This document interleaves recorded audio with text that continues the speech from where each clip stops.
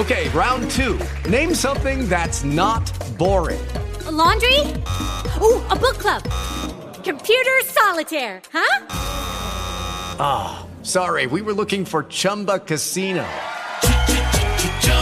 That's right, ChumbaCasino.com has over 100 casino-style games. Join today and play for free for your chance to redeem some serious prizes.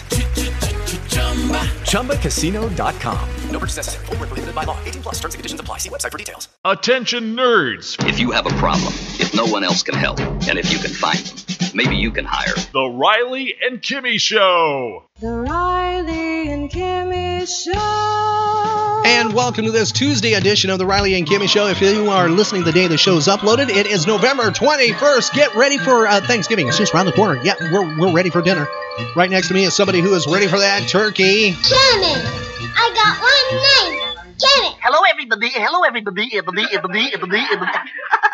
Hi. Hi there. I am your host, Patrick Riley. You weigh 163 pounds.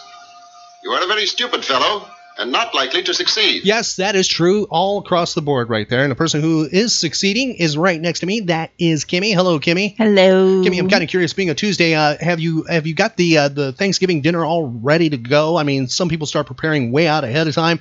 I haven't noticed anything happening in our Batcave kitchen. I don't see any preparations going on. Is there? Of course not. Is it going to be TV dinners again? Hungry Man TV dinners again?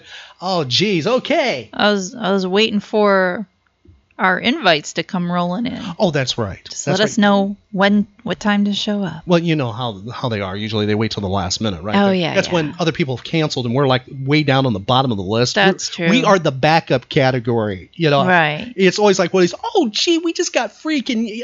But you know they've had something going on with somebody else for a period of time, and that other person has canceled on them, and probably 2 or 3 others have canceled too, and then maybe they try 4 or 5 other calls, and they're like, oh, man, we got to go. Man, it's Riley and Kimmy. Do you really want to do this? And it's like, yeah, I guess. We haven't seen him in a while. We can put up with him for now. You know what? I know some of you who do that to us are actually listening right now. Give me back my DVDs. Yeah, you. You have my DVDs. I want my movies back. You know, so when you invite me to Thanksgiving dinner, just be, and you don't even have to act like you've heard this episode, but I know you're listening right now. Just, right when you say, would you like some dressing with that? And I say, no, I can't have that because of the diet thing. And I'll go, what's this? Our DVDs. I didn't know you had them. See, that'll be a nice thing to do, right, Kimmy? Yeah. Thank you, people. So, be sure to call us, right? Yeah. And matter of fact, I think we got some other things that have been loaned out, too. So, hey, we're available for some other dates, too. For the rest of them that are listening with that. Thank you for checking out the Riley and Kimmy Show. If this is your first time listening, thank you for making us part of your day. Matter of fact, you can make us part of every single day. We have a daily talk show, brand new shows. Not just once in a while, not just every day when we feel like it. No, it's every single day, 7 days a week, brand new things. We offer a new show all the time. Take us along, take us to work, take us wherever. Tell your friends you found a place like the Riley and Kimmy Show that offers pop culture escapism. And thank you for making us part of your day on this Tuesday.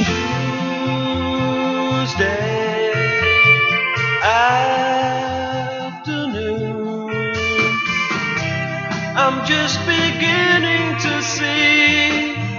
Now I'm on my way. Yeah, that's right. Tuesday afternoon, Tuesday morning, Tuesday midday, midnight, whatever. You can listen to the Riley and Kimmy Show any given time, and you can find archived episodes available. Also, celebrity interviews, videos, pictures, links to things, our social media links so you can stay connected with us and communicate. All of that is available on our website.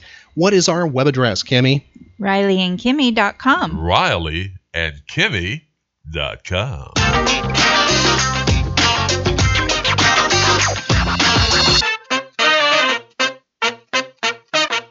The Riley and Kimmy Show.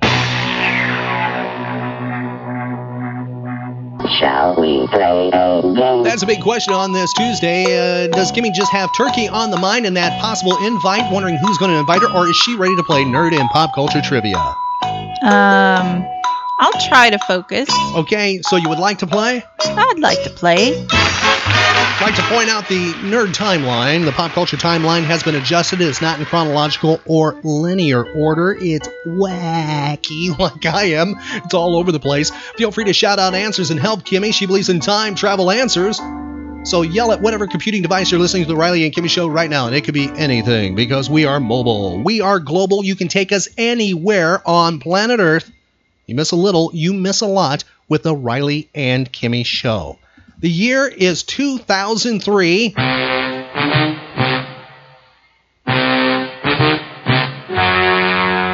This big-time music executive, this music promoter, the man who created the Wall of Sound, was charged with the murder of Lana Clarkson at his home. Happened the previous February. He pled innocent. Can you tell me who is behind bars right now, Kimmy? The person who created the Wall of Sound. Oh, boy. Big name. Huge. What's his initials? P.S. I can't think of it. Phil Spector. Yes. The year is what we're looking for, Kimmy. You have a plus or minus of 1. Plus or minus of 1 year. Okay. In Los Angeles on this date at movie theaters, the premiere of this music video happened. Tell me the name of the video / song.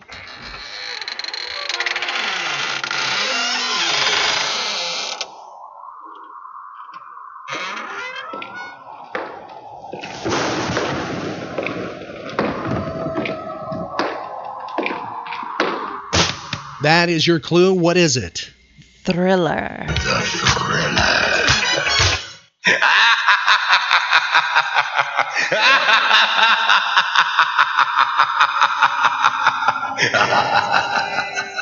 Tell me the name of the recording artist. Michael Jackson. That's right. And what year did that premiere, that video premiere, happen in Los Angeles? 1984. It's 1983. It's interesting. They released it in November, not closer to Halloween, but they were obviously pushing into the Christmas sales when they decided to hit this thing. And they obviously did right. I don't think they missed the ball there, do you? Mm-mm. So on this date, Kimmy, we're looking for the year within 2 years. Tell us the name of this movie. It premieres in New York. It would win the Best Picture the following year. Here's your audio clue.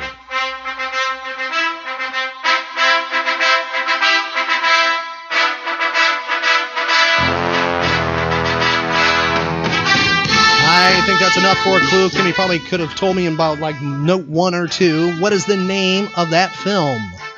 Rocky. That's right, starring whom? Sylvester Stallone. That's correct. What year did Rocky premiere within 2 years? 1976. Kimmy, you got it exactly right. I take it you have seen that film. Mm-hmm. All right, moving somewhere else on the timeline, it's time for us to go up in the air. Would you like to ride in my beautiful balloon? Would you like to ride in my beautiful balloon? We could float among the stars together, you and I. Oh, we can fly.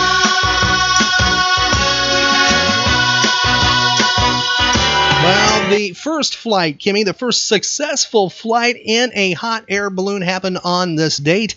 The pilots flew for 25 minutes and 5 miles over Paris.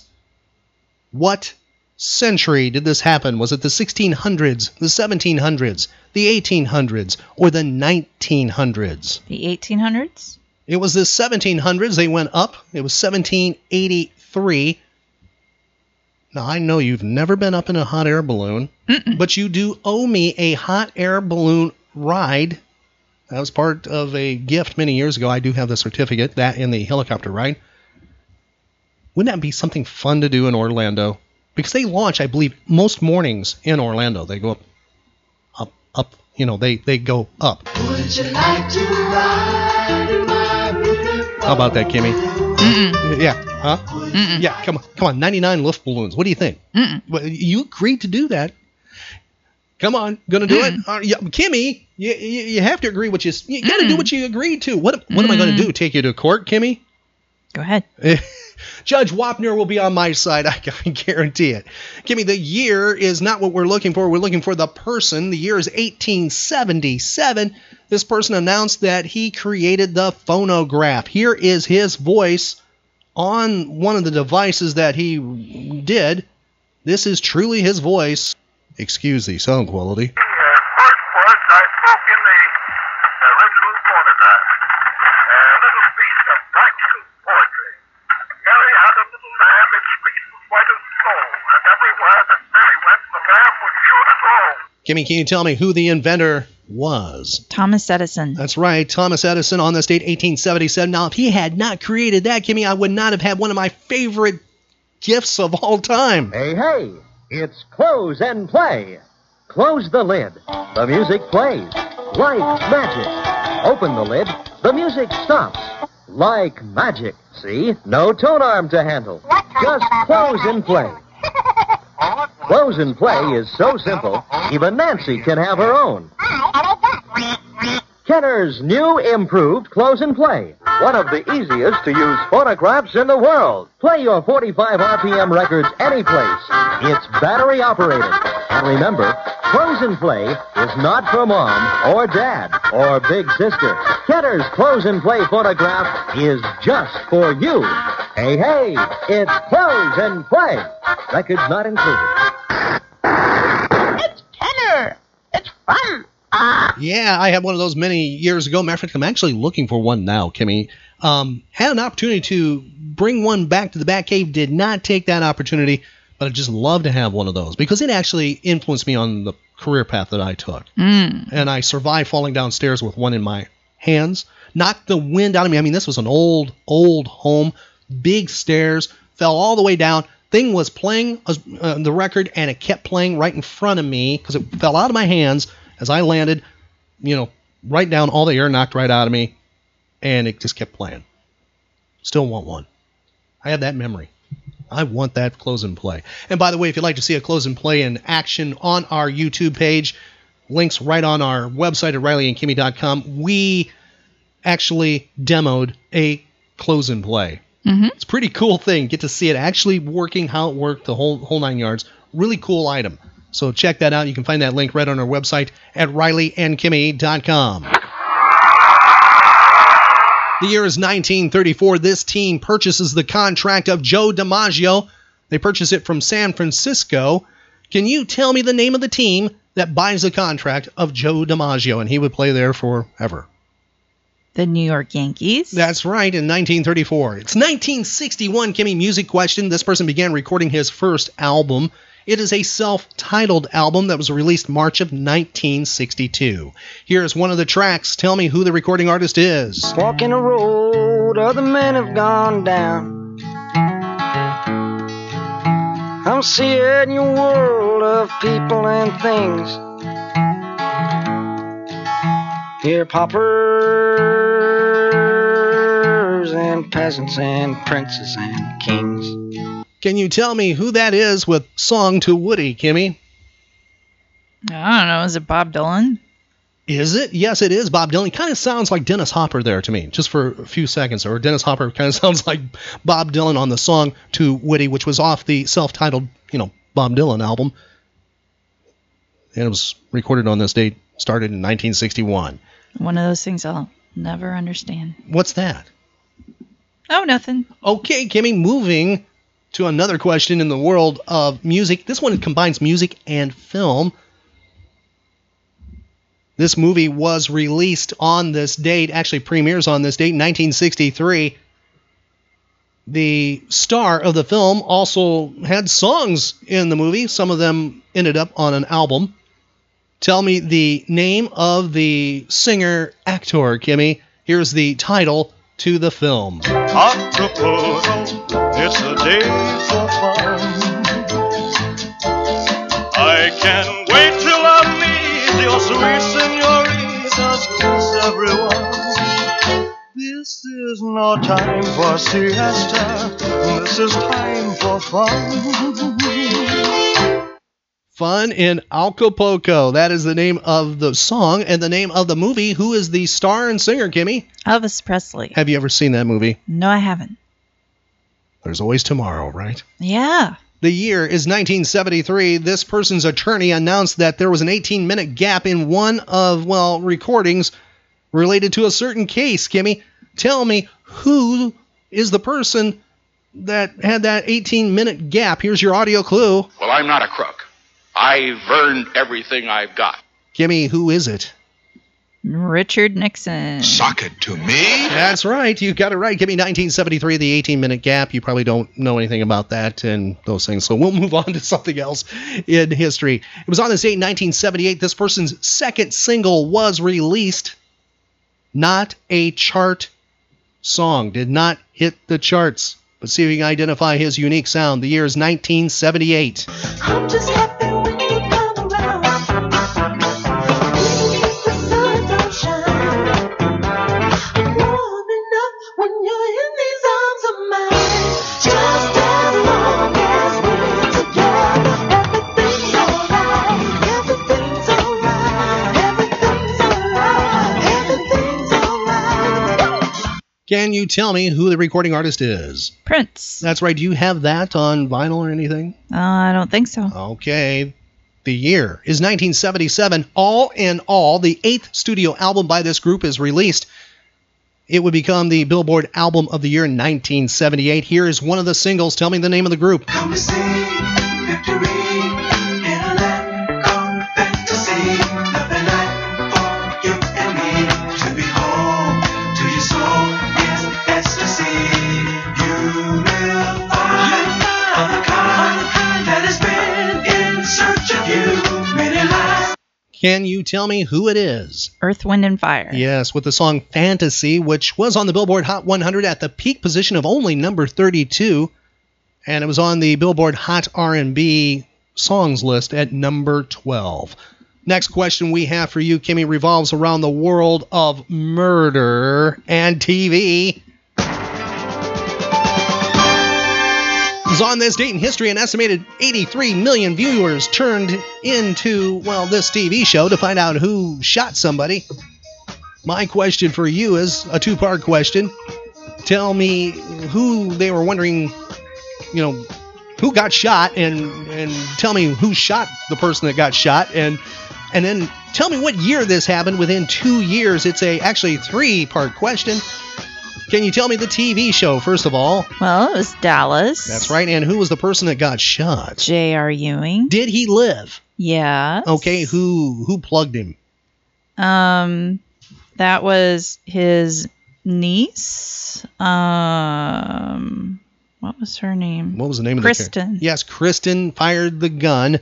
What year did this happen within 2 years? 1981. It was 1980 that happened. You Dallas freak, you. It was on this date, staying in the year of 1980, but on this date, High Infidelity. The 9th studio album by this group was released. Here's one of the singles. Tell me the name of the group. Baby, I'm gonna keep on loving you, 'cause it's the only thing I wanna do. I don't wanna sleep, I just wanna keep on loving you. Can you tell me who that is, Kimmy? REO Speedwagon. That's right, with Keep On Loving You from that album released on this date. Keep On Loving You, number 1 on the Billboard Hot 100. Did you ever see them perform in concert? Or how about anybody that maybe some of your older relatives, did they see them perform in Illinois, Wisconsin corridor before they got big? My relatives, yeah, not me. Okay, moving to another question in the world of music. It was on this date, 1981. This single goes to number 1, stays there for 10 weeks, Kimmy, at the number 1 spot. Tell me the name of the song. You know what I mean. I'm sure you understand my point of view.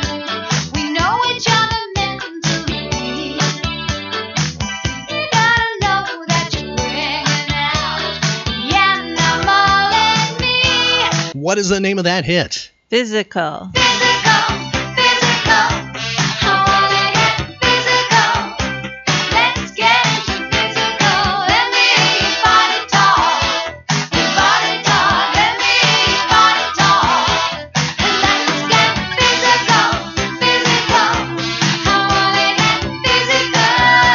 And who had that as a hit in 1981? Olivia Newton-John. You're right. The year is 1987.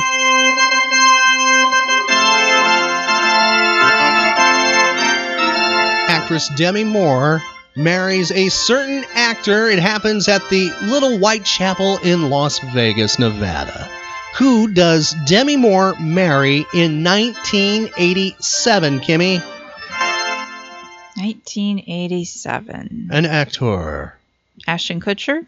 In 1987. I think he was probably in kindergarten. Oh, 87. I think he was in kindergarten. I don't know what I was thinking. 87. He was in kindergarten. I know, right? Yeah, uh-huh. Bruce Willis. That is correct, Kimmy. The year is 1990. Model Jerry Hall marries this rock star. Who does she marry in 1990? Mick Jagger. That is correct, but get this. That marriage was later declared invalid. Declared invalid by the High Court of England and Wales in London in 1999. They have 4 children together. Looking for the year, Kimmy, plus or minus of 2 years. This single is released. It would become the Billboard Song of the Year the following year and the Grammy Award for Best Pop Solo Performance 2 years after its release. Tell me the name of the song and who had it as a hit. Here's your clue. Here come bad news, talking this and that. Yeah. Well, give me all you got and don't hold it back. Yeah. Well, I should probably warn you, I'll be just fine. Yeah. No offense to you, don't waste your time. Here's why. Can you tell me the name of the song, Kimmy? Happy. Happy. Clap along if you feel like a room without a roof. Because I'm happy. Clap along if you feel like happiness is the truth. Because I'm happy. Clap along if you know what happiness is to you. Because I'm happy. Clap along if... Kimmy, can you tell me who had that as a hit? Farrell? Yeah. We're just going to give it to you. You got something I didn't even think you were going to get. Pharrell Williams had that as a hit. Happy. What year within 2 years? 2014. Then this is impossible. That is right, Kimmy. 2013. You got it right. It would win the Billboard Song of the Year. In 2014, Grammy Award for Best Pop Solo Performance in 2015. And yes, it was in a certain movie. Despicable Me? Yeah, one of the Despicable Me movies. You got it exactly right.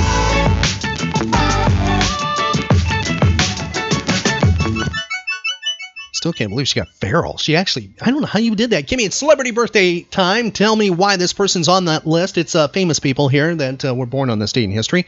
Born 1920.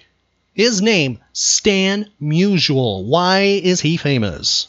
He was a baseball player. That's correct, Kimmy. He was an outfielder and first baseman. He spent 22 seasons in Major League Baseball playing for what team? What is the team he played for? The Yankees? He played for the St. Louis Cardinals from 1941 to 1944 and then 46 to 63. Stan Musial passed away 2013 at the age of 92. Next person, an actor who has appeared in more than 200 TV shows and films combined. More than 200 of them since the early 1950s, Kimmy. He was part of season 1 of a certain TV show that it's amazing the show went to season 2. They actually revamped it, and he was not part of season 2 and on. Identify the TV show.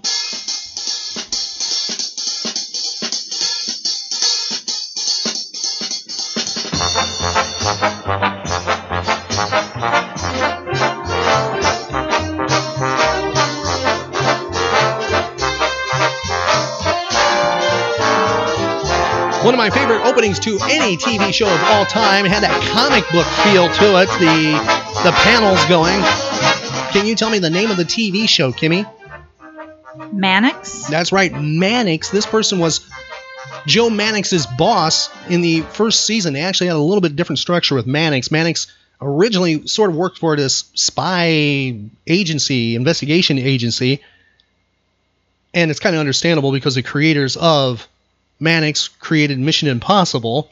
But they said that just does not work, and they changed it, and they cut this person from the show, and because Joe Mannix went off on his own. He had his own, detective thing going. He was his own boss. So this person was no longer needed. Joseph Campanella is a person who's having a birthday today. He is 93 years old. You might remember him from a lot of TV commercials, too. Today, your car engine's greatest enemy is heat. Because today there's more equipment. Emission controls, power steering, air conditioners, automatic transmissions. All cause heat that may rob your motor oil of its full power to protect your engine. For your peace of mind, Quaker State urges you to change your oil as soon as your owner's manual says to. And use only a premium oil made for today's heat. For your peace of mind, specify Quaker State. That's Joseph Campanella, just one of the many, countless commercials that he did. Tons of TV shows. He's worth checking out if you have the opportunity. By the way, MeTV does run Mannix very, very early in the morning. I believe it is 3 o'clock in the morning or somewhere around in there, maybe 4, I don't know. It's 2 o'clock in the morning Eastern time, and you can catch, sometimes they run season 1. You can see him on those episodes. Back to birthdays, Kimmy. Actress having a birthday today. Tell me how old she is within 5 years. Here is your clue. She's been in a relationship with actor Kurt Russell since early 1983. She starred on Laugh-In from 1968 to 1970. She was in 64 episodes. Who is it? Goldie Hawn. That's right. I thought I saw on a magazine near the checkout that they are no longer together. Oh, wow. Ooh, really? Gone? Yeah, I don't know if it's just a rumor. Or I swear I saw that on a magazine the last couple of weeks. Let's hope that's fake news, right? Yeah. Yeah, let's hope it is. Have you ever seen her, by the way, in the movie Shampoo? I have never seen that movie. Yeah, me and the American Staffordshire Terrier, that's Gotti, we were up watching late night TV, and we just caught that on Movies Network. I'd never seen it before with Warren Beatty. Yep. She is in it, and Carrie Fisher, it is her film debut. That's what hooked us to see this film. I was like, wow, it was trippy. I highly recommend checking that out, especially if you like Goldie Hawn. She's fantastic in it. How old is Goldie today, Kimmy? Within 5 years.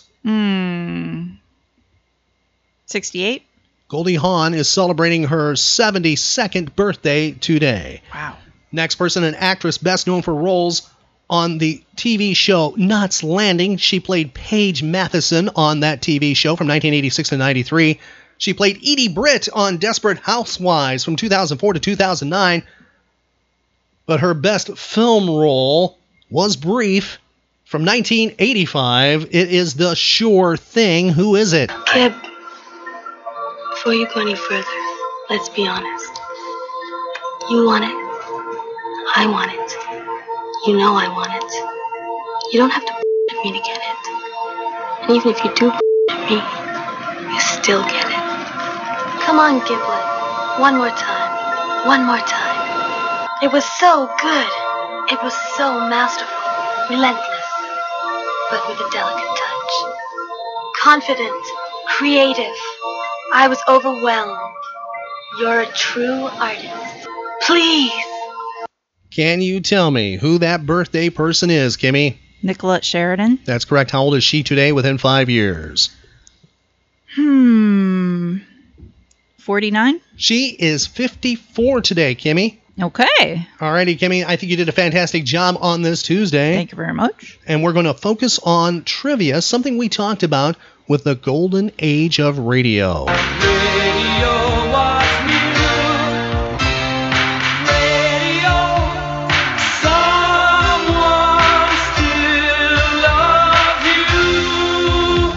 It's the Riley and Kimmy Show. Anytime we go back in time to the golden age of radio, we take that opportunity. We talked about actor Joseph Campanella being born on this date in 1924. We have a couple of examples of his golden age of radio work. Fantastic examples. The first one is part of a mystery thriller kind of episode. It's called Murder to Perfection. A young woman is horrified to learn that her soon-to-be brother-in-law murdered her sister, as well as his previous wife. He then proceeds to disclose his intention to act out the perfect murder with her as the star of the show. That is Murder to Perfection, starring Joseph Campanella, and it follows an episode called Mr. Chan, another mystery thriller type of program. Both of these are safe for all ears to hear, all ages. Kicking off our tribute to Joseph Campanella, here is Murder to Perfection on the Riley and Kimmy Show.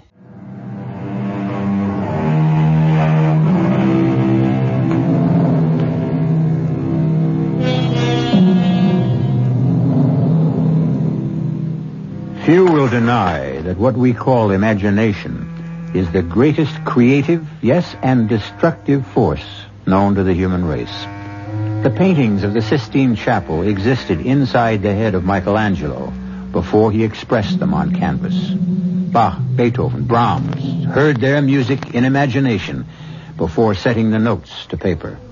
This being so, you will understand how the story I am about to tell you, though bizarre, strange, macabre in the extreme, is true in every detail. Nicky, dear. Yes, Bill? It's 11:30. The funeral chapel. They'll be closing it for the night in half an hour. Albert going home. Alicia looks so lifelike there in the casket. I find it so hard to believe she's dead. I know. He murdered her, Bill. No, Nicky. Yes, he did. I know you think the sun rises and sets on your brother, but he murdered my sister. He murdered Alicia as surely as she lies dead in that coffin. Nicky, dearest, you're tired and overwrought. You've been here all day, all night. You're exhausted thinking things that simply can't be so, saying things that make no sense. Guy loved Alicia. Why, in the year of their marriage, he was the most devoted husband a wife could ask for. Excuse me. Oh, Guy, come in. Bill, Nicky, I thought everyone would be gone by now, that I could spend a little time alone with Alicia. We were just leaving, Guy. No, I'm not. I want to be with Alicia as much as possible until she's buried tomorrow. That's exactly the way I feel. Oh, you liar. Nicky. You killed her. You murdered her in cold blood. Nicky's overtired, Guy, overwrought. Yes, of course, but even so, I don't understand. I mean, to say a thing like that. Well, it's true. You know it is. Now, look here, Nicky. Alicia fell or jumped from our apartment window. There was no one else in the apartment at the time, not even me. I was at my office downtown, so just where do you get this crazy, wild idea that I killed her? I don't know. Well, you will. What do you mean?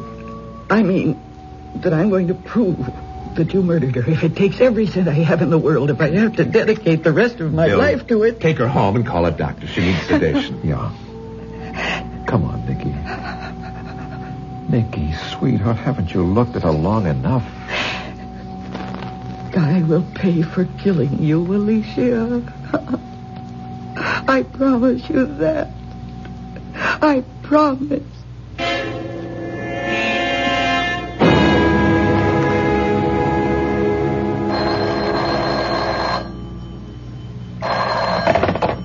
Yes, Nicky Carpenter.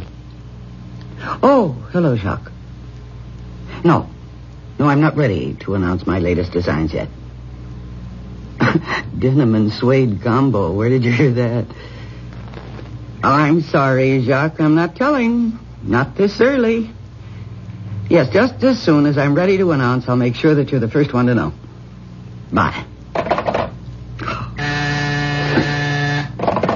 Yes. Oh, of course. Bill, darling, what a lovely surprise. Hey, I'm not interrupting you in the midst of a creative brainstorm, am I, dear? Oh, the man I madly love and am going to marry could never be an interruption. But this visit is unexpected. Well, I've got something serious to talk over with you. Oh, huh? It's about my brother Guy. Yes. I find this a little awkward, Nicky. Awkward? Why? Well, you and I are engaged, and Guy, he's my brother. So the whole situation... Nicky, have you hired a private detective agency to check up on Guy? Yes. But why? Because he murdered my sister, Alicia, And I intend to prove that he did. Come on now, Nicky. How can you go on saying such a thing, thinking such a thing? Whatever gave you the idea in the first place? Guy, for one. Guy? I don't like him. I never have. Charming, yes, loaded with charm, and handsome and witty, and in my opinion, a deceitful fraud. He just rubs you the wrong way. Even if everything you say is true, it doesn't make him a murderer. Well, I think differently. But you must have a reason, something more than just disliking someone. I have. Alicia fell or jumped to her death from the window of their 12th-story apartment. Accident. Suicide, perhaps. Not murder. Yes, murder. How in heaven's name can you say... Because Alicia was scared to death of heights. In all her life, when we were kids together, she wouldn't dare go near an open window more than 2 stories above the ground. So what was she doing at that open window 12 stories above the ground? I don't know. But it certainly doesn't make a murderer out of my brother. Not on the face of it, no. Guy loved Alicia. Why would he murder her? For the $250,000 he got from her insurance. Honey, you're letting that imagination you're so famous for run away with you. I may be known for my imagination. But the private detective I hired isn't. What does that mean? I didn't know that Guy had lived in Europe for nearly 15 years. You never told me. Never came up. But what's that got to do with... He was out of touch with you, completely, totally out of touch all those years, right? Well, yes. I mean, I had no idea where he was. Or Did you know that he'd been married twice while living abroad? What? No. And that both wives died under what is usually called mysterious circumstances? Leaving your brother more than $500,000 in cash? Good Lord, no. I never knew this. Guy has never told me anything about any of this. Well, maybe you ought to ask him about it. Well, to be honest about it, Nicky, I've never cared much for Guy either, but that's neither here nor there. Oh, I think it is. And it certainly confirms my feelings about him. Feelings aren't facts. And it's facts that stand up in a court of law, and that's where you're going to find yourself if you don't drop this whole ridiculous thing. Guy intends to sue you if you don't. Sue you for defamation of character. And as a lawyer, I can tell you, he'd win, hands down. Unless you could prove your accusations, hands down. Well, then I have nothing to worry about.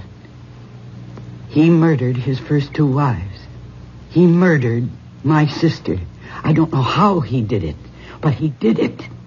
And before I'm through, I'll prove it.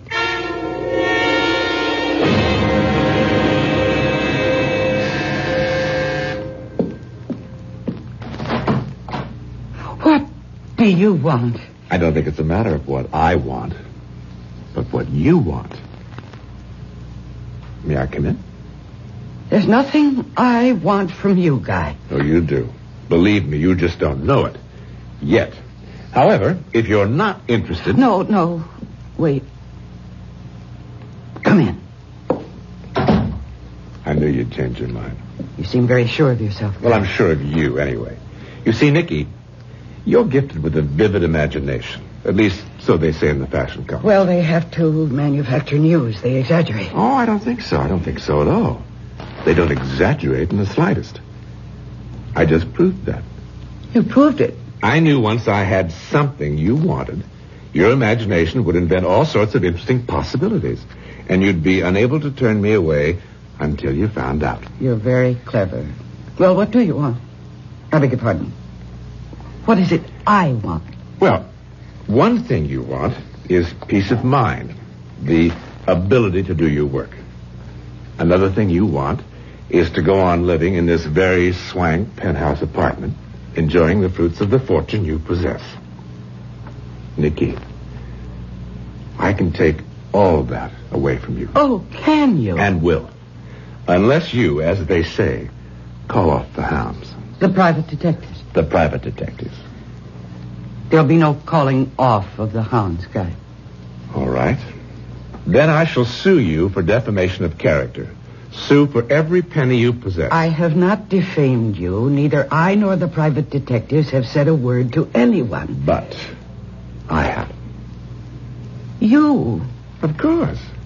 I knew you were taking precautions to keep your skirts clean until you could prove your suspicions. So, I upset your precautions merely by dropping the right words in the right place. Amanda Jordan being one of the right places. That poor, sad Alcoholic. Alcoholic. Yes. Sad? Yes. Poor? No. Dripping with money. That's why I'm marrying her on the 10th. You are marrying... You object? Save your breath. Do you no good. The point is, being alcoholic, Amanda talks so strong. She also gets around. What you're doing to me, Nicky, or trying to do to me, is all over town this very minute. And in the right places. If we went to court tomorrow, I could prove on unimpeachable evidence that you have hired detectives to dig into my past to substantiate false accusations you have made against me. Accusations, I may add, which happen to be anything but false. But you can't prove them, Nicky, and never will. Are you standing there telling me that you did? That you are? A murderer? Oh, yes. Oh, you're altogether right. I did murder them. All three. Your sister Alicia included. Oh. But, you see, all three murders were so cleverly engineered and executed that no one would ever believe I had done them, let alone succeed in proving that I had. My God. To stand there and tell me to my face that you're a murderer, that you murdered my sister. As I shall murder Amanda Jordan, thus executing another perfect crime. A murder to perfection, you might say. What are you doing? I'm phoning Amanda. Phoning Amanda? To tell her that I'm going to kill her? Nicky, please, don't be a fool. Put the phone down. No. All right, go ahead. Amanda, this is Nicky Carpenter. Nicky Carpenter. Yes, Amanda, are you... Oh. Amanda, can you understand me? Smash, I could have told you that. Amanda, listen to me. That'll be the day. Amanda, please listen carefully now. Guy is here with me in my apartment. And he has just told me that he intends to murder you. Yes, I know you're going to marry him. That's the point of what I'm telling you. He's... No, I'm not inventing it. I am not a jealous fool. She didn't believe you? In her hazy alcoholic way? Oh, you are evil. You are a devil. I haven't hesitated to tell you what I do, Nicky, because there's no way ever you can prove anything.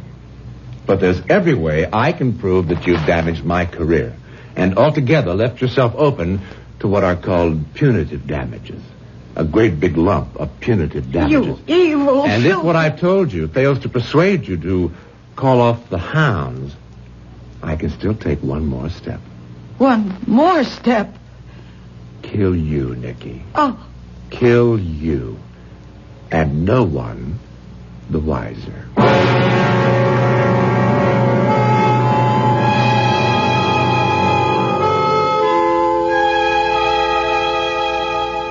Imagination.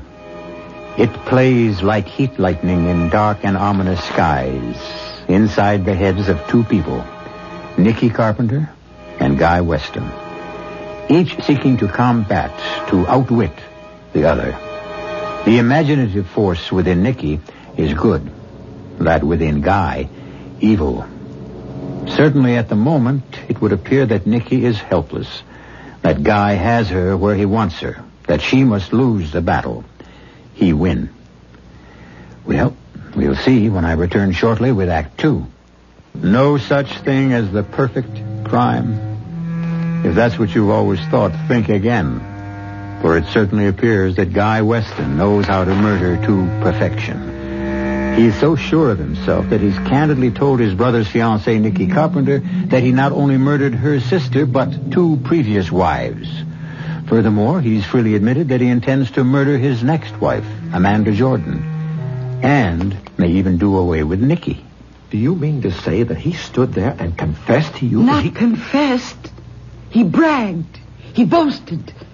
Flaunted their murders in my face and said he intended to murder Amanda after they're married. Oh, I can't believe this, Nicky. I just can't. He's hit on a way of committing the perfect murder. Nonsense. Bill, listen to me. No, Nicky, you listen to me. I don't know what's caused all this. I know you're overtired. I know you're knocking yourself out to get your next fashion show ready. But whatever it is, Nicky, dear, stop it. Stop what? These These imaginings of yours, these wild accusations about my brother being a murderer, a perfect murderer yet. Bill, he killed Alicia. He did not kill Alicia. Alicia fell or jumped from a 12-story window when Guy was in his office miles away. So how in heaven's name could he have killed her? I don't know. That's what I'm hoping the private detective I hired will come up with. You're still using a private detective? Of course. I warned you, Guy will sue you for everything you've got on grounds of slander, defamation of character, and win. I know. He told me that himself. He also said that if I push him far enough, he might even murder me. I'm just not going to believe this. I can't believe it. I'd be an absolute nut to believe it. As nutty as... As me? Well, is that what you're saying? I see. Well, in that case, Bill, I think I'd better give this back. You're giving me back our engagement ring? Yes. Nicky, you're letting... No. I am not overtired. I am not letting my imagination run away with me. I did not create or invent what I just told you about Guy coming to see me. It's true, every word of it. Nicky. Please. He will kill Amanda if I can't stop him. And he'll kill me if, as he puts it, I don't call off the hounds. Well, Bill, I may be a nut with an imagination that's running wild, but I'd say Guy wants me to call off the hounds because he's scared to death they'll run him to the ground. And I'm betting that they will. Betting everything I have. My fortune, my career, my life.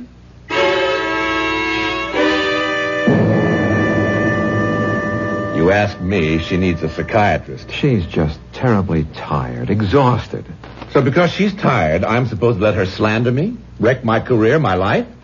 Do you know that because of that crazy phone call Nicky made to Amanda almost called off our engagement? Well, she didn't. You're married. No harm done. Hello, Amanda? Nicky. Amanda, I'm just calling to tell you that Guy's going to murder you after you're married. Now, that's a hell of a thing to say. I mean, that's just a plain hell of a thing. And when that tape is played in court... Tape? What tape? Oh, Amanda had a tape recorder hooked to her phone. Automatically taped messages. She's an alcoholic, you know, and most of the time she can't remember who called her about what, so she records all conversations. Guy, do me a favor, will you? Destroy that tape and call off your suit against Nicky. Oh, Bill, I can't.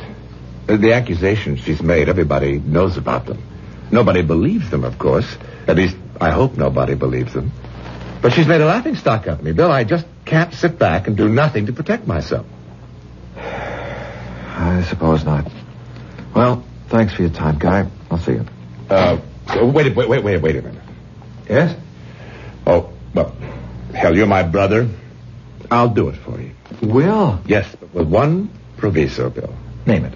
One more word out of her about me. One more crazy accusation, and I'll nail her to the wall. So help me, I will.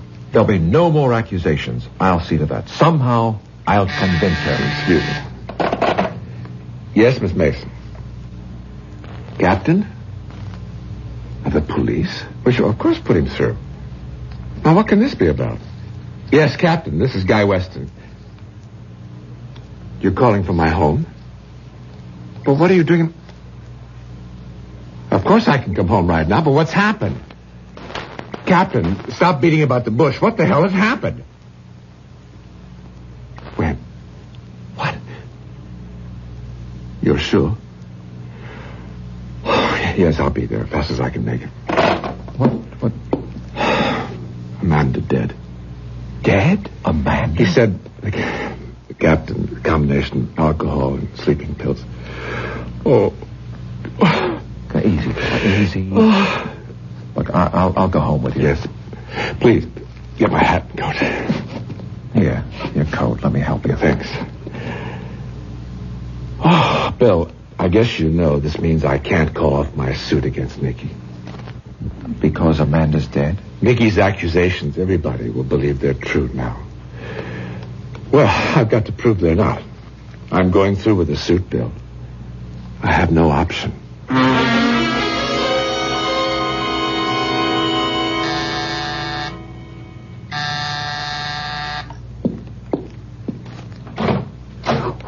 you want? Wait a minute, Nicky. Don't close the door. Let me in. I'd as soon let in a snake. If I was afraid of snakes, I'd want to keep an eye on them. Know what they're up to. You better let me in, Nicky.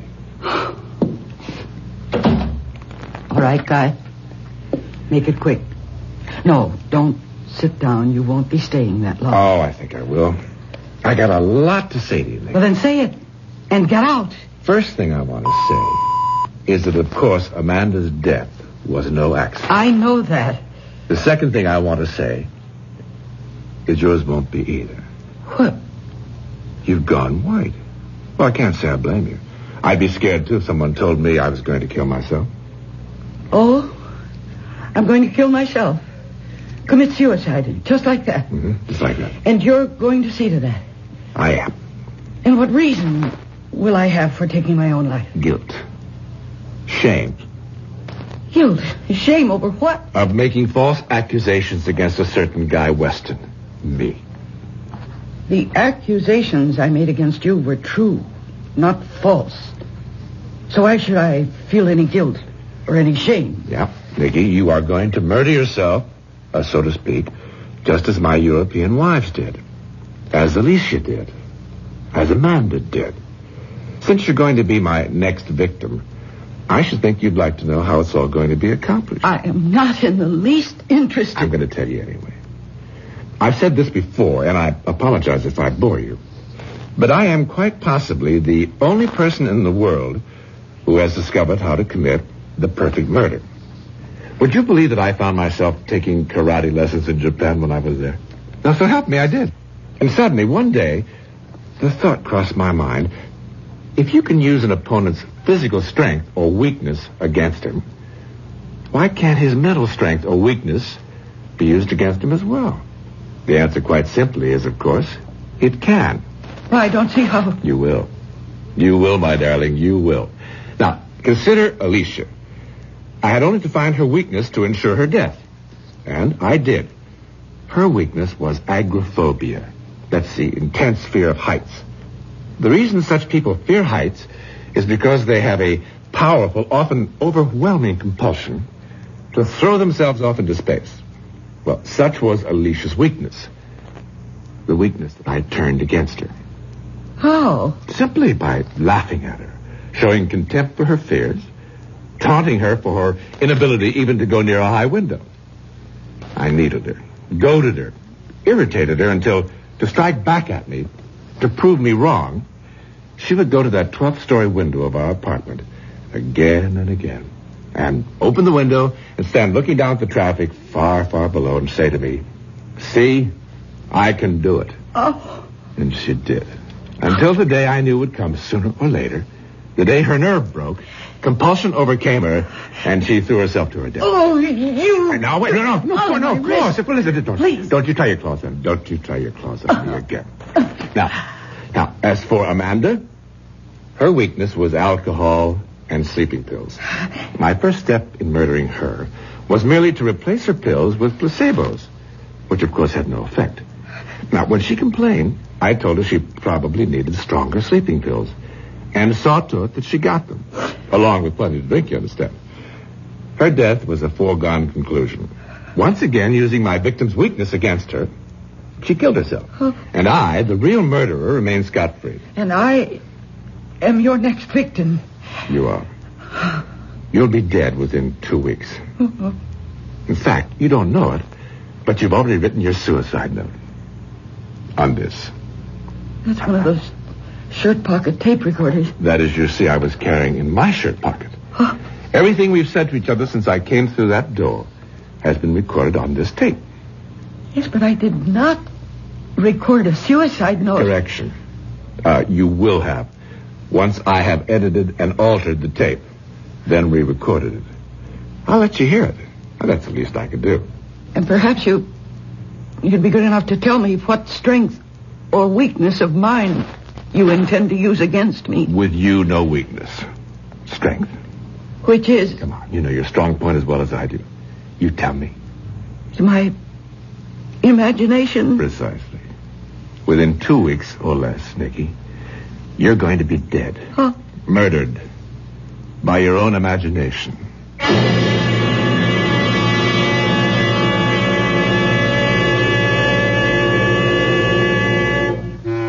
Murdered by her own imagination? How in the world can that be done? Come to think of it, people have been killed by terror, by sudden fear, overwhelming panic. But it can't happen that way with Nikki. She's too strong, too self-controlled. What way, then? What plan has Guy in mind? We'll find out shortly when I return with Act 3.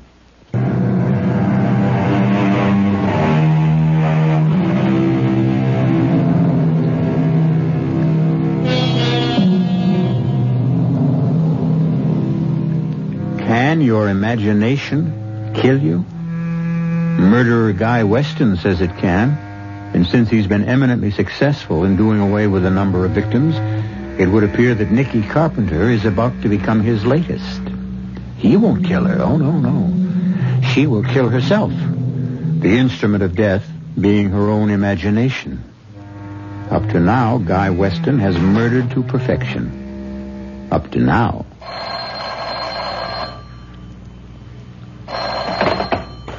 Hello? Hello, Nikki. This is Guy. No, don't hang up.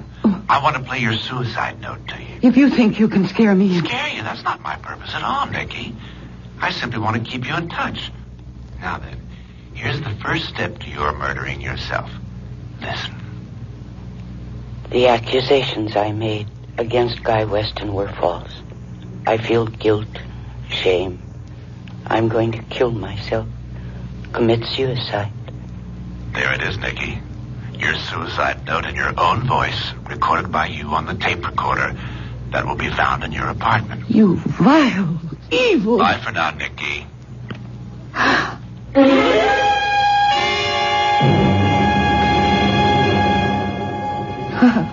Now, Nikki. Bill. Oh, Bill, you've got to help me. Of course I will, sweetheart. I'm so sorry I broke our engagement. That was stupid of me. But I was so upset and frustrated. Don't you think I realize that? The nice thing about a broken engagement is that it's easily repaired by putting the ring back on the girl's finger. Now hold out that pretty hand of yours, young lady. Oh, Bill. And now a kiss to make sure the repair holds. Mm-hmm. Oh, that's a repair that'll hold forever. It will, my darling, it will. Now then, new fashion season or no new fashion season, you're going to take a week off. A week off? At least a few days. Get away from work, out from all the pressure you've been under. Bill, what are you saying? I'm saying that I'm going to take you up to my place on the lake for a long weekend. See that you rest, relax, and recuperate from the heavy workload you've been... Well, what is it? You haven't believed a word I said. Well, now, Nikki... No, everything I've told you.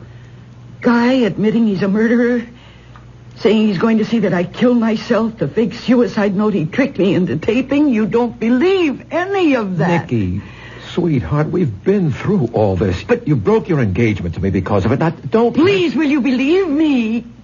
Will you please believe that what I'm telling you is true? Your brother, Guy, is a murderer. He murdered my sister Alicia by tricking her into jumping out of a window. And he murdered Amanda, as he said he would. And as I told you he would. Amanda died from combining alcohol with sleeping pills. Sleeping pills that were any number of times stronger than anything she ever took before. Your brother murders people by tricking them into murdering themselves. And he has told me that he's going to do the same to me. By maneuvering you into killing yourself with your own imagination? Nikki, be reasonable. You know you'll do no such thing. Sure. You're a highly imaginative woman, but you're also a very practical, down-to-earth woman. If only I could convince you Let me convince you of something. Convince you that one of the best things you could possibly do would be to... Yes? To what? Have dinner with me tonight and go to the theater afterward. Oh, Bill. Look, I'll pick you up at 6:30. Cocktails, dinner, and any play or musical you want to see. Date? Oh. Date.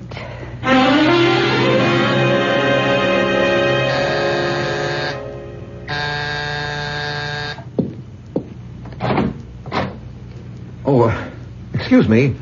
My name's Bill Weston, and I believe I have a date for dinner in the theater with a very charming young woman. Yes, you have. And is she ready? Just about. All she has to do is put on her hat and gloves. Not before she gives her husband to be a kiss. What? Spoil my makeup? You have to wait till we get back. Something to look forward to. Hey, snazzy hat. You do something for it. Thank you. Ow. What's that? Ooh. There's something in the finger of this glove. Look, my finger's bleeding. Let me see. Oh, your finger's cut. Well, how could I possibly cut my finger on a glove? Just a sec. Turn the glove inside out. Well, how did this get inside your glove? What? What is it? I don't see it. Oh, it's so small you can't hardly see it. A tiny bit of glass. How could anything like that get inside my glove? I don't know, but... Oh, dear. Excuse me. Hello? Guy, Nicky. Yes. Brother Bill told me he's taking you to dinner in the theater tonight. So what of it? Nicky, don't wear gloves tonight. Don't wear... Oh, dear. I'm too late. You've already put them on, have you? And cut your finger? Yes. Oh, well, just a scratch. I mean, nothing to worry about. Unless the bit of glass inside your glove was poisoned. Poisoned? Hello? Hello? Honey, what is it? He hung up. Who? Your brother Guy. My murderer. Nicky? How do you feel? Sick. My headaches. My stomach's upset. But if Dr. Wells said he could discover no signs of poison... He won't be sure until he's tested the blood sample he took. Why doesn't he phone? Here. Darryl. All right, with the doctor. Hello? Yes, doctor. Oh, good. Well, doctor, we appreciate your coming over and all you've done. Thanks again, doctor. Not a trace of poison, Nicky. Well, then why do I feel so awful? I guess because you thought you might have been poisoned. But you weren't, honey. It was just all in you. Say it, Bill. It was all in my imagination. Then you admit, Guy, you telephoned Nicky last night. What is this, Bill? Some kind of inquisition? You walk into my office the first thing in the morning and start shooting questions at me as if I were guilty of something. Yes, I did phone Nicky last night. What about it? What did you phone her about? To tell her I was withdrawing the suit I brought against her for defamation of character. You are withdrawing it? Yeah, I know. I said I'd have to go through with it, but, well, you are my brother. And she is your fiancée, and well, hell, I just couldn't go through with it, that's all. And that's what you phoned her about? What else would I phone her about? Well? Forget it, Guy. Forget it.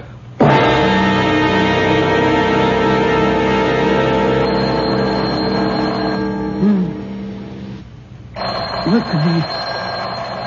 It's 3 a.m. Who can be calling? Hello? Nicky, listen. The accusations I made against Guy Weston were false.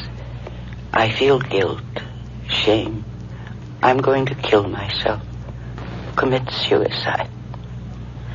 Pleasant dreams, Nicky. Pleasant dreams. Oh, no. Oh, no.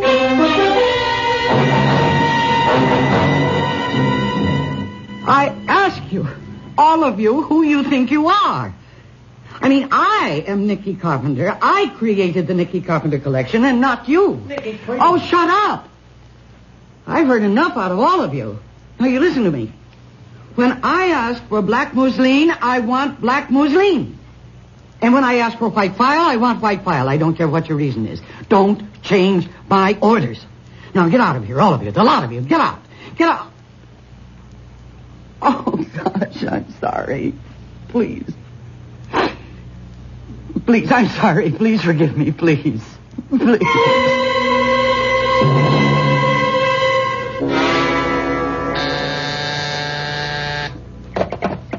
Yes?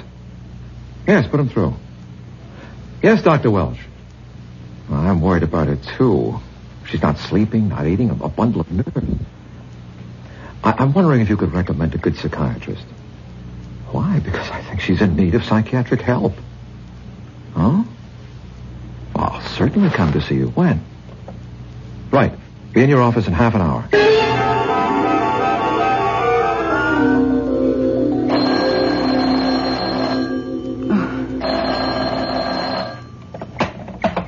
Hello. 3 in the morning and you answer at once? Not sleeping, Nicky? Oh, what do you want? Question is, what you want. What your imagination has brought you to wanting. Death. I won't listen to you. No need. Listen to your imagination. That's what you've been doing. Imagining how, just quite how, you'll reach the point where you'll kill yourself. You, myself. The gun is in the drawer of your night table. Oh. Save yourself a lot of agony, Nicky. Use it. Tonight. Now.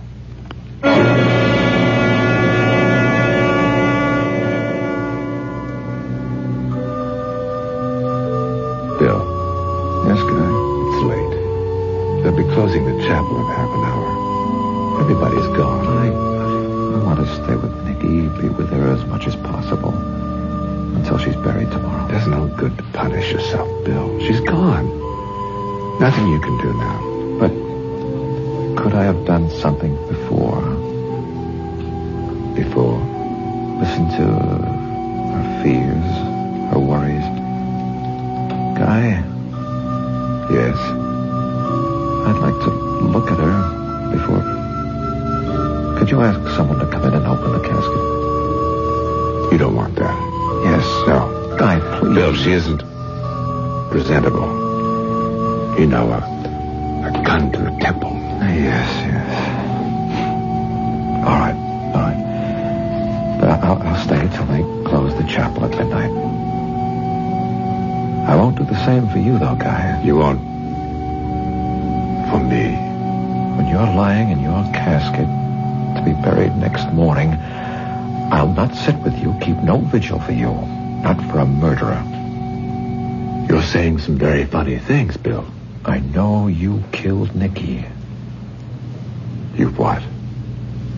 I know you killed her, made her kill herself, drove her to it.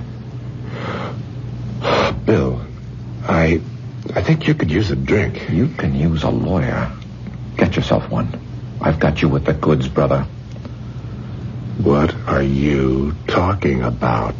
I was there in Nicky's apartment when you called and told her about the gun. I heard every word on the phone extension. I made a point of staying with her constantly after a little conference I had with Dr. Welsh, Nicky's physician, who convinced me that she was as sane as I am, living on the edge of nerves rubbed raw, driven to the end of her rope, her emotional rope, and imagining things. You were there when I phoned? Oh, more to it than that, Guy.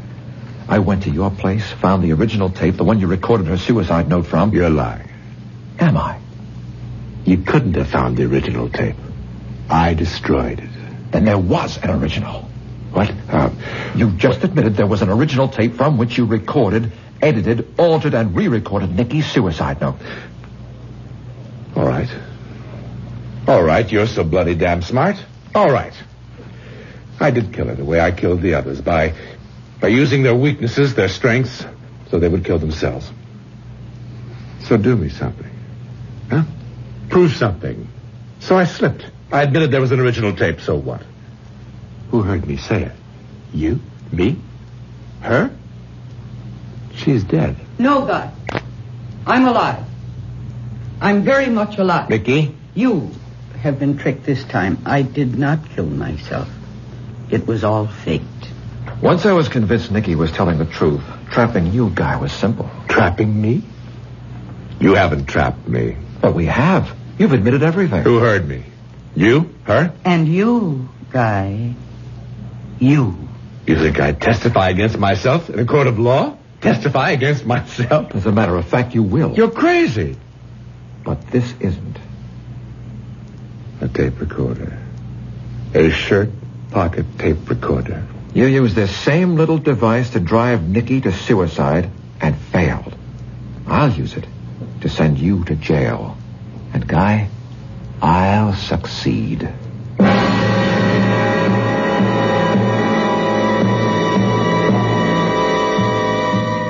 And so, imagination. This time not only Nicky's, but Bill's imagination, the most powerful force on earth, for good or ill, brings an insidiously clever murderer to ground. Our cast included Mercedes McCambridge, John Newland, and Joseph Campanella. The entire production was under the direction of Hyman Brown. Until next time, pleasant dreams.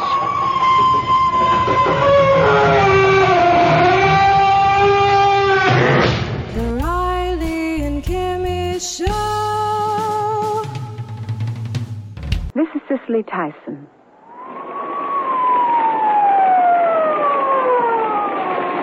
Over here! Get that hose over here! We don't want the whole neighborhood to go! Inside the burning structure, there's a man named Chan. Why doesn't he come out? No one can answer that question but Mr. Chan.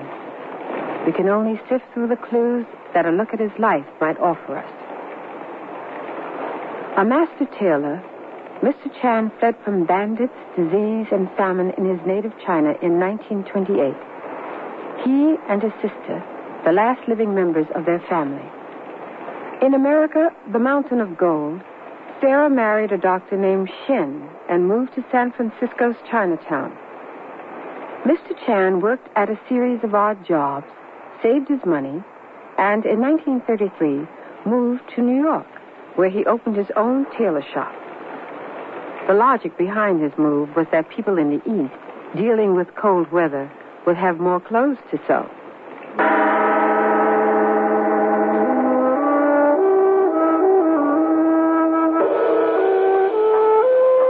Such a shame, the rushing. The seasons change, but the people never do, always rushing. Where are they going? They never seem to pause for a deep breath or to look closely at anything as I look at my sewing machine. Gadgets. They have a gadget for everything, some piece of machinery to occupy every moment of the day. Cars, televisions, radios, telephones, toys. Junk. They realize deep down that they are surrounded by junk, and it makes them feel aimless and dissatisfied. Yes, that would give one a feeling of having no purpose, no goal in life, to be surrounded by and addicted to junk. How strange. Is this becoming a world in which I want to live? And that's just the beginning of our story.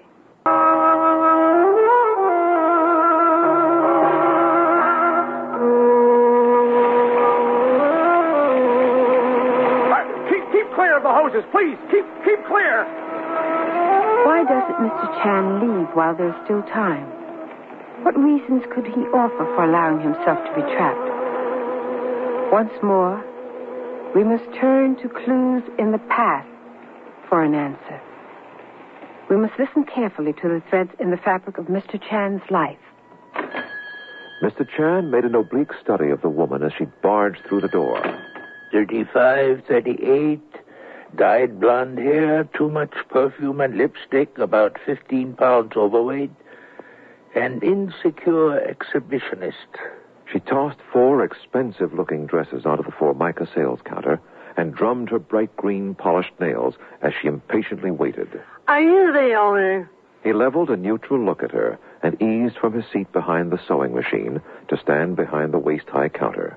The alcoholic fumes spraying his face almost caused him to step backwards. I said, are you the owner? Yes, I am the owner. What can I do for you? A slight smile played at the wrinkled corners of his softly slanted eyes. She was obviously surprised to hear his clear, precise English. Well, I'd like to have some seams let out in these dresses. You can do that, can't you? He fingered the label inside the neck of one of the dresses. Well-known American designer, good fabric, excellent workmanship. Yes, of course. I can expand the seams. They looked at each other across the counter. She, slightly taller than his 5'6", looked at a spot above his head, her eyes blurry from vodka. Well, how long will it take? Perhaps it would not be necessary to let seams out in these dresses if you lost, I would say 10 or 12 pounds. She glared at him. Her lips curled down hatefully at the corners, and she snatched her dresses from the counter. And just who the hell do you think you are? Mr. Chan leaned across the counter and rested his body on his elbows, watching the woman throw her dresses onto the back seat of a small, expensive Italian car and wedge herself into the front seat. People, don't they ever consider the possibility of being reasonable before acting irrationally?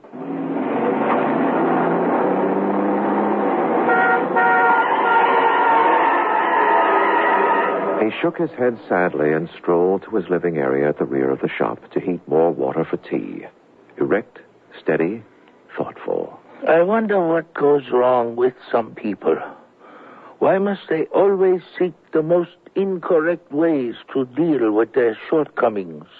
He returned to his machine, cradling a fresh cup of tea in his palms, a sarcastic expression flickering across his face as he spotted his other teacup on his work table. And I talk about other people. How many cups are needed for one cup of tea? He took the empty cup to his kitchen sink. No sense cluttering things up with a bunch of empty cups. Imagine a young woman, certainly not older than 40, making preparations to become a fat person. Working steadily on the coat in front of him, he slipped in and out of a varied collection of thought patterns.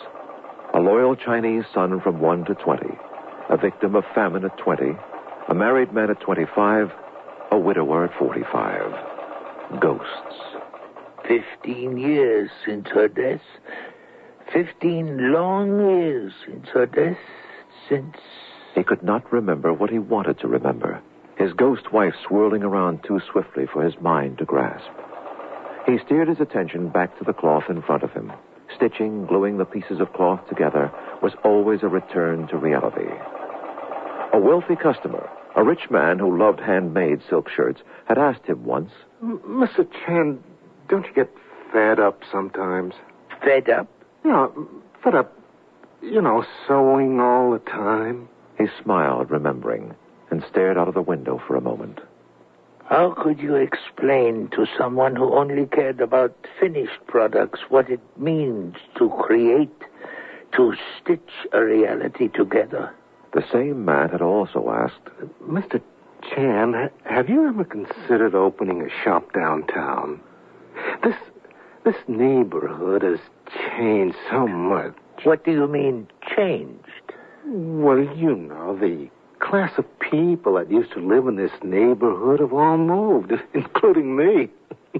I don't see any difference. Well, what I mean... Oh, I know what you mean. I've seen the color of the people change, but I'm still the same. I have not changed. He finished the suit coat, turned the closed sign around to the outside, locked the door, and prepared himself a lunch of pork strips with bean paste, a bowl of rice, and, as always, hot tea. He used his chopsticks as though they were surgical instruments. After his meal, he slouched against the back of his favorite chair, sighed deeply, and calmly looked around. The shop was all he needed. The shop and the living space behind it was his world. He believed that and was content.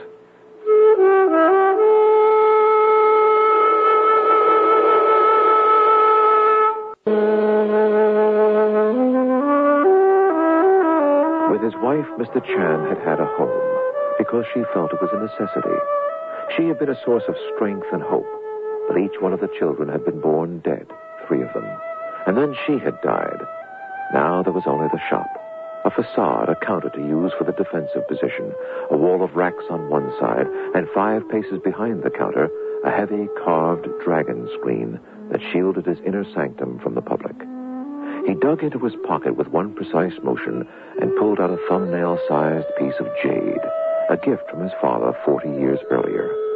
He held the piece up to the light streaming in through his window, turning it over to follow the dragon marbled inside.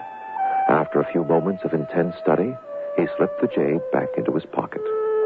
Old men, old jade, what does it matter in this day and age?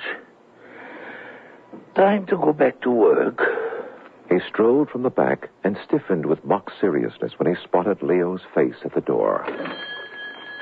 Hi. What you doing, Mr. Chan? Hello, Leo. How are you this afternoon?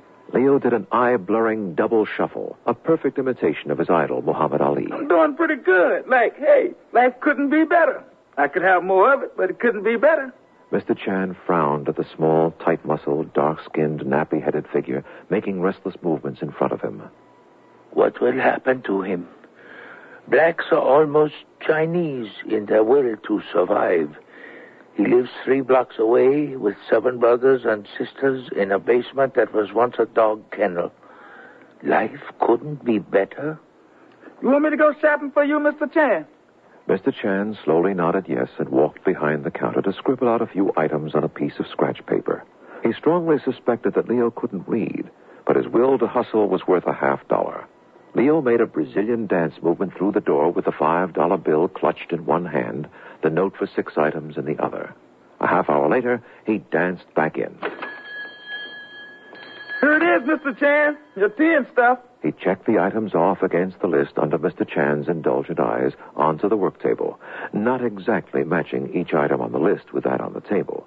Letters were still not quite words to him.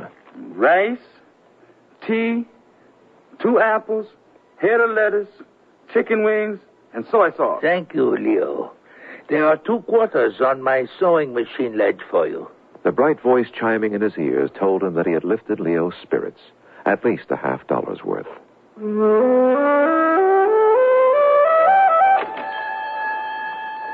People were always coming in with their cleaning, their laundry, or their stereotype notions. Mr. Chan, do you know anything about kung fu or acupuncture or herbal medicine? Oh, and wasn't Bruce Lee something else? No, young man. I know absolutely nothing about any of those arts.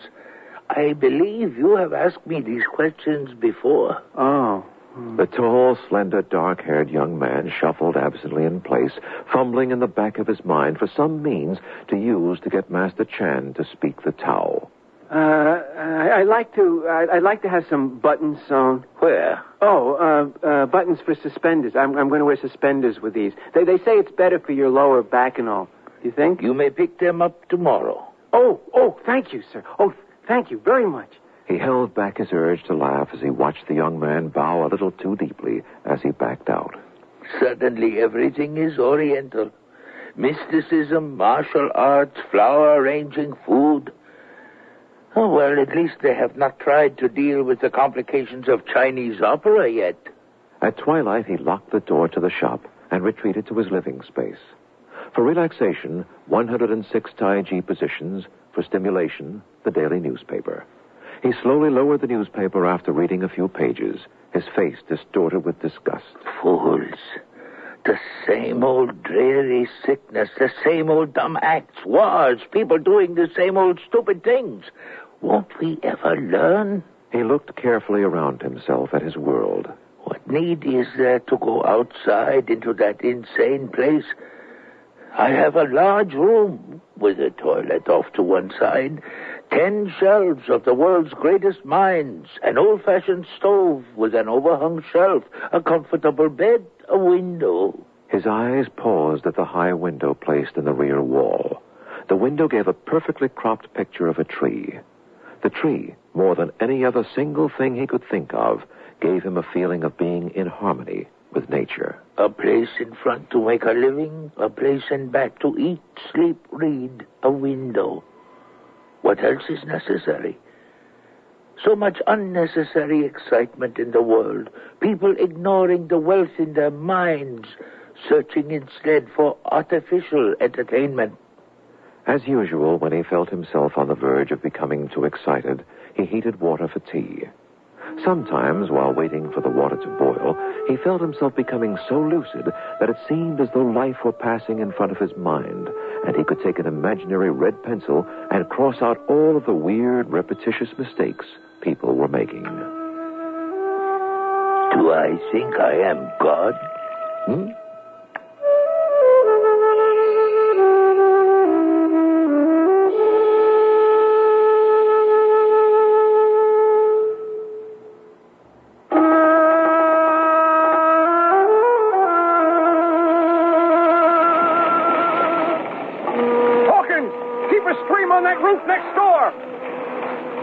Are we on safe ground, assuming that we can feel that we know by now something of Mr. Chan's view of life? I would say yes, but we still haven't had an answer to our question. Why doesn't he come out? 6:30, Tai Chi Chuan, tea, and 2 slices of day-old bread with margarine for breakfast. He moves more slowly in the morning, having recognized years ago that he was an afternoon person. He stared at the budding branches crowding his window frame. In a few more days, they will be fully open. Wednesday, only 2 more days before the weekend, before I can close up and not be bothered for 2 whole days. An imploring face, making fish-like motions with his mouth through the glass of the front door, greeted him as he emerged from his living area. Looks like someone needs emergency repairs. He carefully studied the face to make certain that it was anxiety and not larceny that he saw. It was anxiety. 20-some-year-old man, bloodshot blue eyes, a weak chin, nervous, and insecure attitude. So begins my day. And what can I do for you this morning, young man? Mr. The name is Chan. Mr. Chan, you won't believe this. It may sound absolutely incredible to you. He took note of the hand-sewn kangaroo hide loafers, the well-tailored slacks, the well-stitched seams of the French-made shirt. His conclusion, a wealthy person. I can assure you nothing has sounded incredible to me for a long time. The young man, a Lawrence of the Evanston Northwestern University Lawrences, paused to fix a shrewd eye on Mr. Chan's face. Well, in that case, here's my problem. I'm being pledged to Alpha Pi Gamma. Mr. Chan rolled his eyes upward and shrugged, body language that clearly indicated what his attitude towards Alpha Pi Gamma was. Yeah, I know it's nonsense, but it's the fraternity for my, set. I mean, you're either in it or you're out of it, if you know what I mean. Yes? Well, I just gotta be in. My dad and uncle were officers in Pi Gamma when they were in college. At any rate, I have 10 challenges to meet. This is number 6.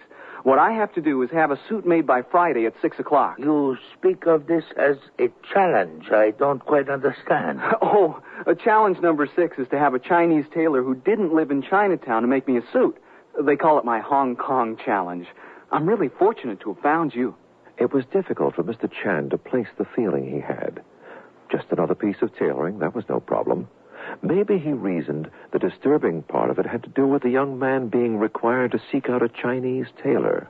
The challenge, phrased as though some coolie were being used to carry it out. It will cost you $400. It'll definitely be ready by Friday at 5? Definitely. Great. Now let us make a choice of material. Whatever you choose is okay. See you Friday. I gotta run. Challenge number 7 lies ahead.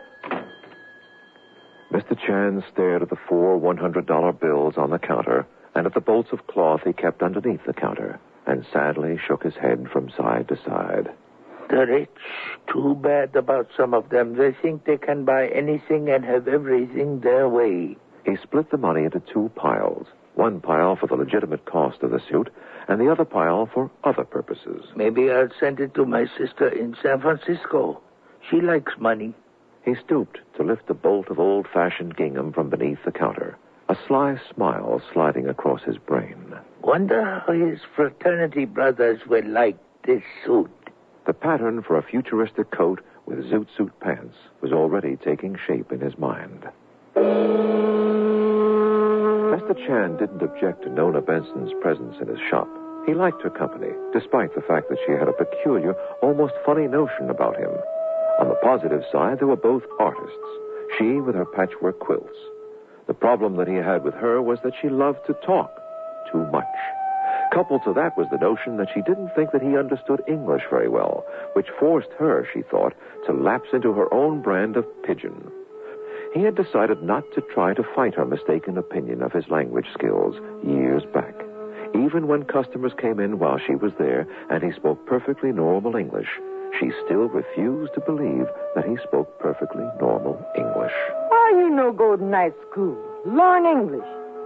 You know what me saying? I have thought. Did your wife speak it? I say, you wife, she English speak? He paused in his work. Did she speak English? Had she spoken English? They'd always spoken to each other in Mandarin, whenever they spoke at all. Yes, he recalled she had spoken English, more or less. See? Now that's what I mean. You hear what I'm asking, but you don't understand. I can tell from the look on your face. I'll repeat what I said real slow. Now listen close. You white English speak, huh? Yes, my wife. Good, that's good. All you have to do is practice. After a while, it'll be easier. You'll see. I guess it's time for me to get on. Get my housework done. Do a little quilting. You quilting? Mm-hmm. I've been really up to my neck in quilts for the last few months. Bunch of ladies at my church, especially the younger ones, got it in their heads they just had to have a homemade quilt. They seem to think it's some kind of artwork or something. Ain't too many people do that kind of thing these days.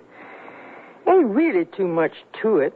All it takes is just sitting down, and after you get your materials together, just taking your time to put things together right. Yes. You take it easy, you hear? Think about that school thing. Remember, you're only as old as you feel. She sprinkled her fingers gracefully at him as she strolled out of the shop, calmly, unrushed. Her voice seemed to echo in the shop. He paused in his work. School. She always seems to leave something behind, some thought, an idea. School.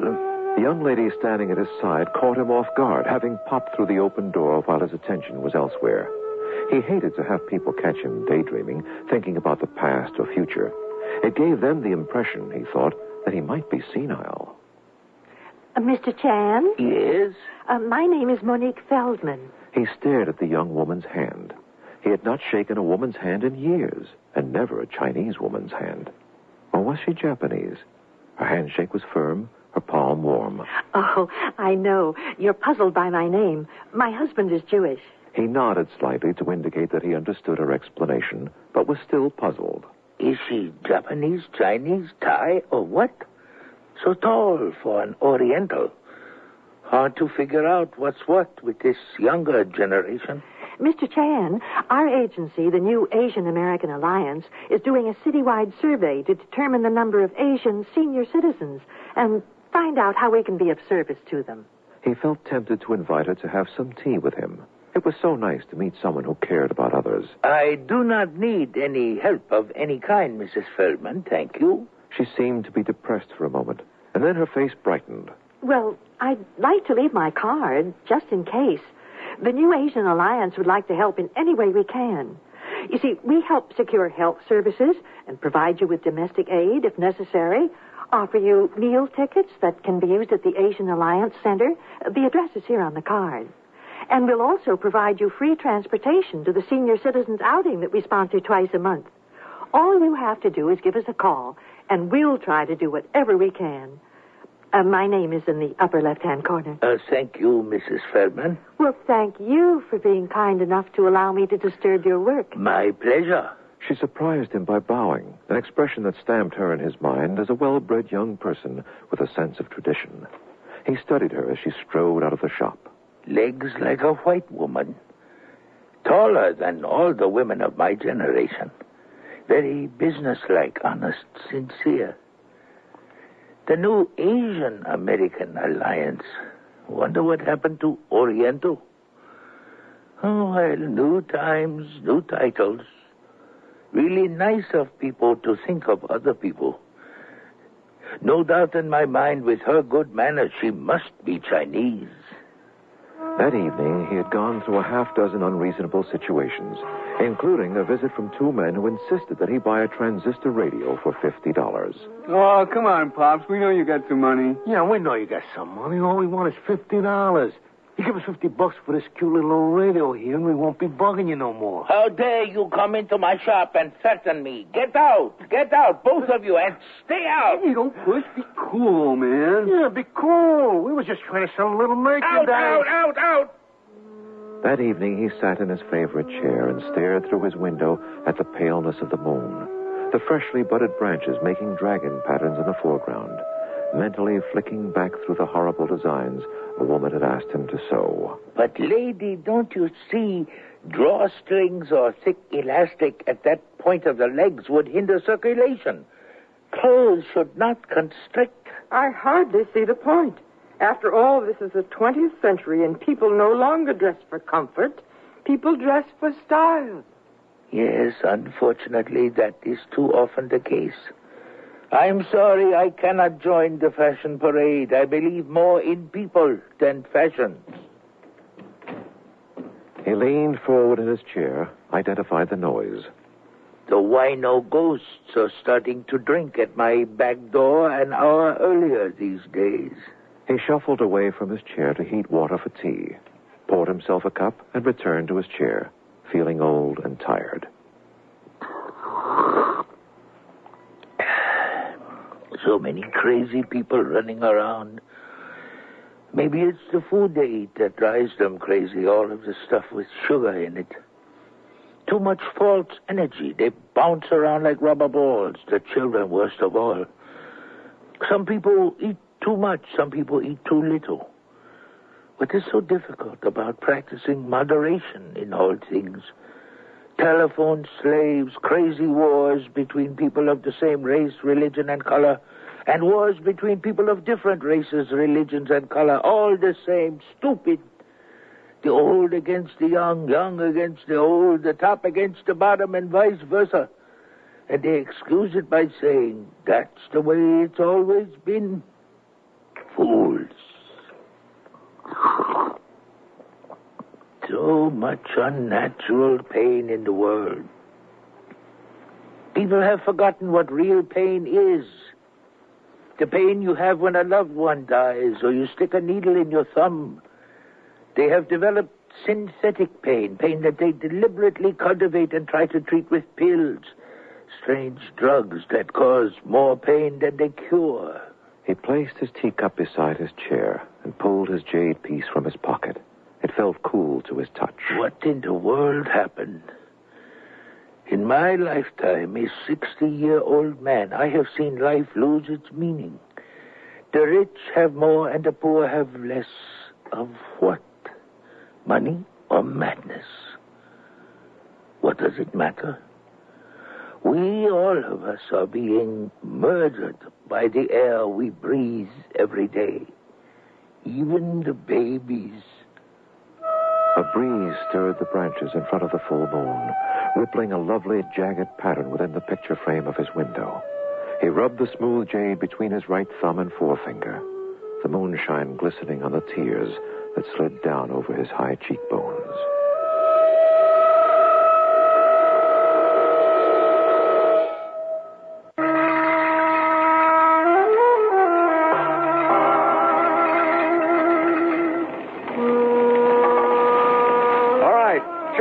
Floors, boys, and the basement, wherever you can work safely.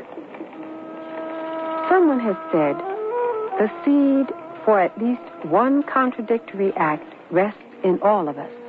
There are people who seem to be living an exemplary life one day and become murderers the next day, offering us no obvious clues for their behavior. Mr. Chan, a sane, logical, and very humane individual, may have suffered at the last minute from a contradictory impulse. Each of us can reach our own conclusion. Only Mr. Chan really knows. Cicely Tyson again with the concluding act of Mr. Chan. Oh, that's a superb job, sir. Really superb. There's just something about the Oriental sense of aesthetics, of the yin and yang that makes, Mr. Chan fixed a blank expression on his face and stared past the pale young man. immediately realizing that he had made a mistake. If I stare past him trying to blot him out, he'll think I'm being inscrutable, or that I'm meditating or something. Damned if I do, damned if I don't. If you recall, Mr. Chan, Lao Tse once said... That will be $2, please. Mm-hmm. Oh, yes, $2. Thank you, sir. I hope we can talk again sometime. I find that I know a little more each time we talk. You recall the proverb from the Tao, he who speaks does know, and he who does not speak, he who speaks does not know. Mr. Chan pocketed the payment and folded his arms across his chest, momentarily forgetting the sage-like image that was projected by that gesture as he watched the young man bow out of the door. He had to grip himself inside to keep from laughing as the young man bowed back in. Oh, I forgot my pants. The comical customer gone, the urge to laugh gone, he stood behind the counter, his arms still crossed, watching people enter and exit the picture frame of his shop window. They are like robots on a treadmill. The thought depressed him so badly, he sat, immobilized at his machine for 5 minutes before he could get back into the spirit of sewing. Whether they knew it or not, the door of Mr. Chan's shop was the stage entrance for his customers, his moment to grasp their rhythms, form a notion of how they felt about themselves and him. He had started joking with himself in his 50th year about painting another sign under R. Chan, Door Psychologist. They revealed themselves when they walked into his space. In the colder months, it was more difficult to figure things out because people and their vibrations took time to thaw. Spring and summer were rich times for doorology. Some people peeked into his shop through the screen door in the summer.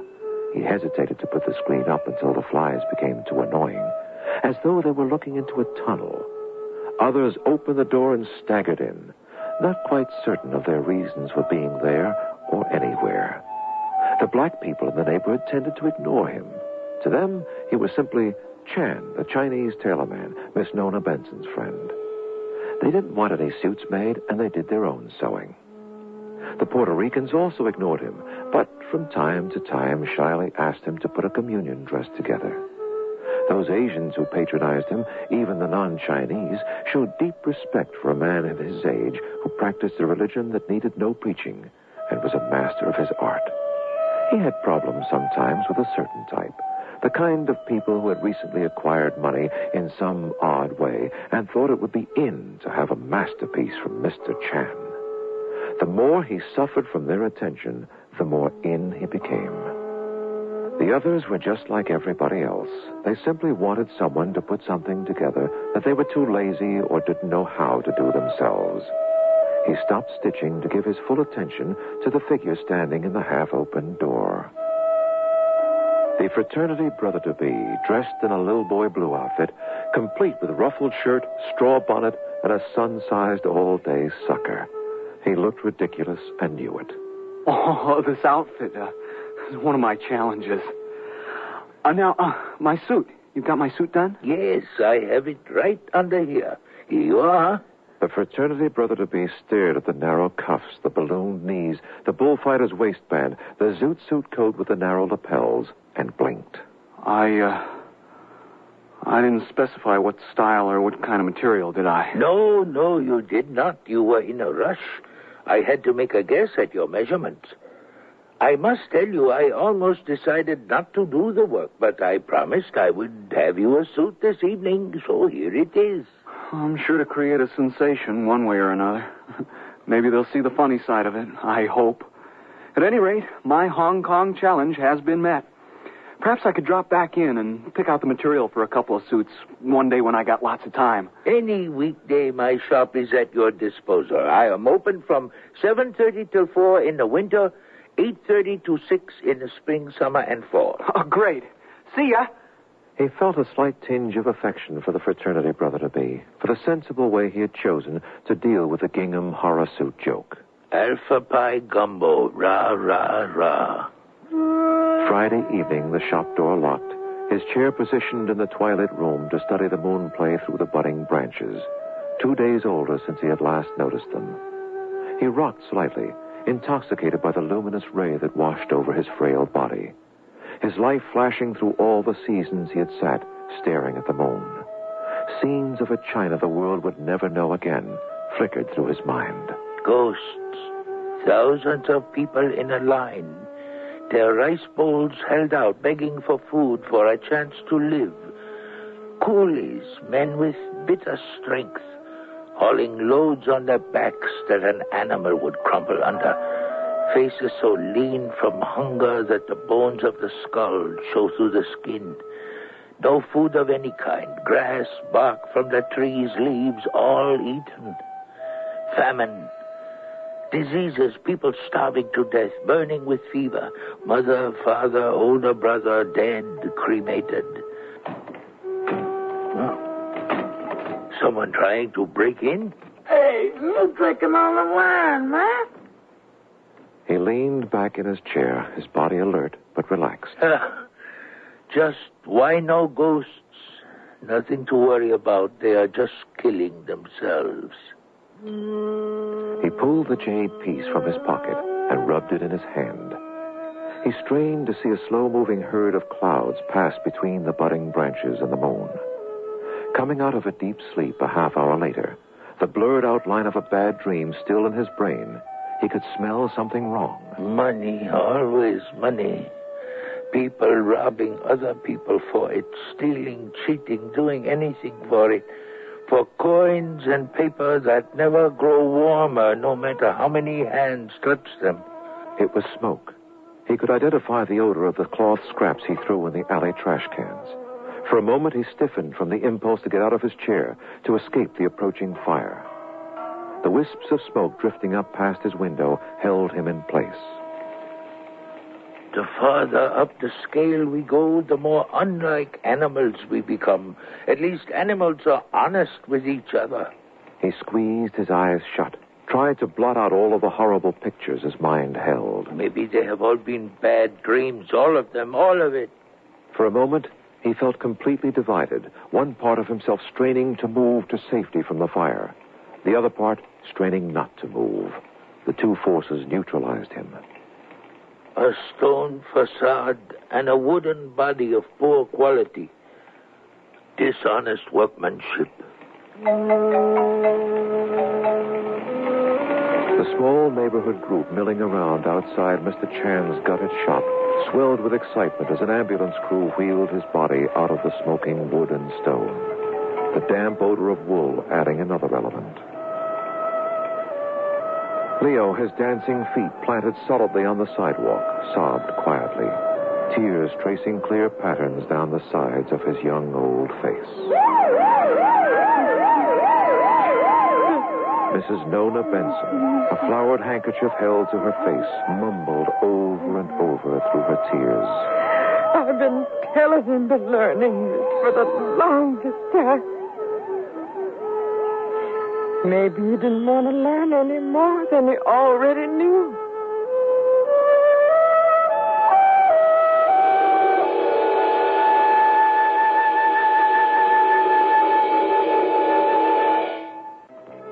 Mr. Chan was written by O.D. Hawkins, produced and directed by Fletcher Markle. Your hostess was Cicely Tyson. Our stars were Joseph Campanella and Marvin Miller. Featured in the cast were Paula Winslow, Don Diamond, Lou Horn, Corey Burton, Mady Norman, and Don Blakely. Okay, round two. Name something that's not boring. A laundry? Ooh, a book club. Computer solitaire, huh? Ah, oh, sorry, we were looking for Chumba Casino. That's right. ChumbaCasino.com has over 100 casino-style games. Join today and play for free for your chance to redeem some serious prizes. ChumbaCasino.com. No purchase necessary. Void where prohibited by law. 18+ terms and conditions apply. See website for details.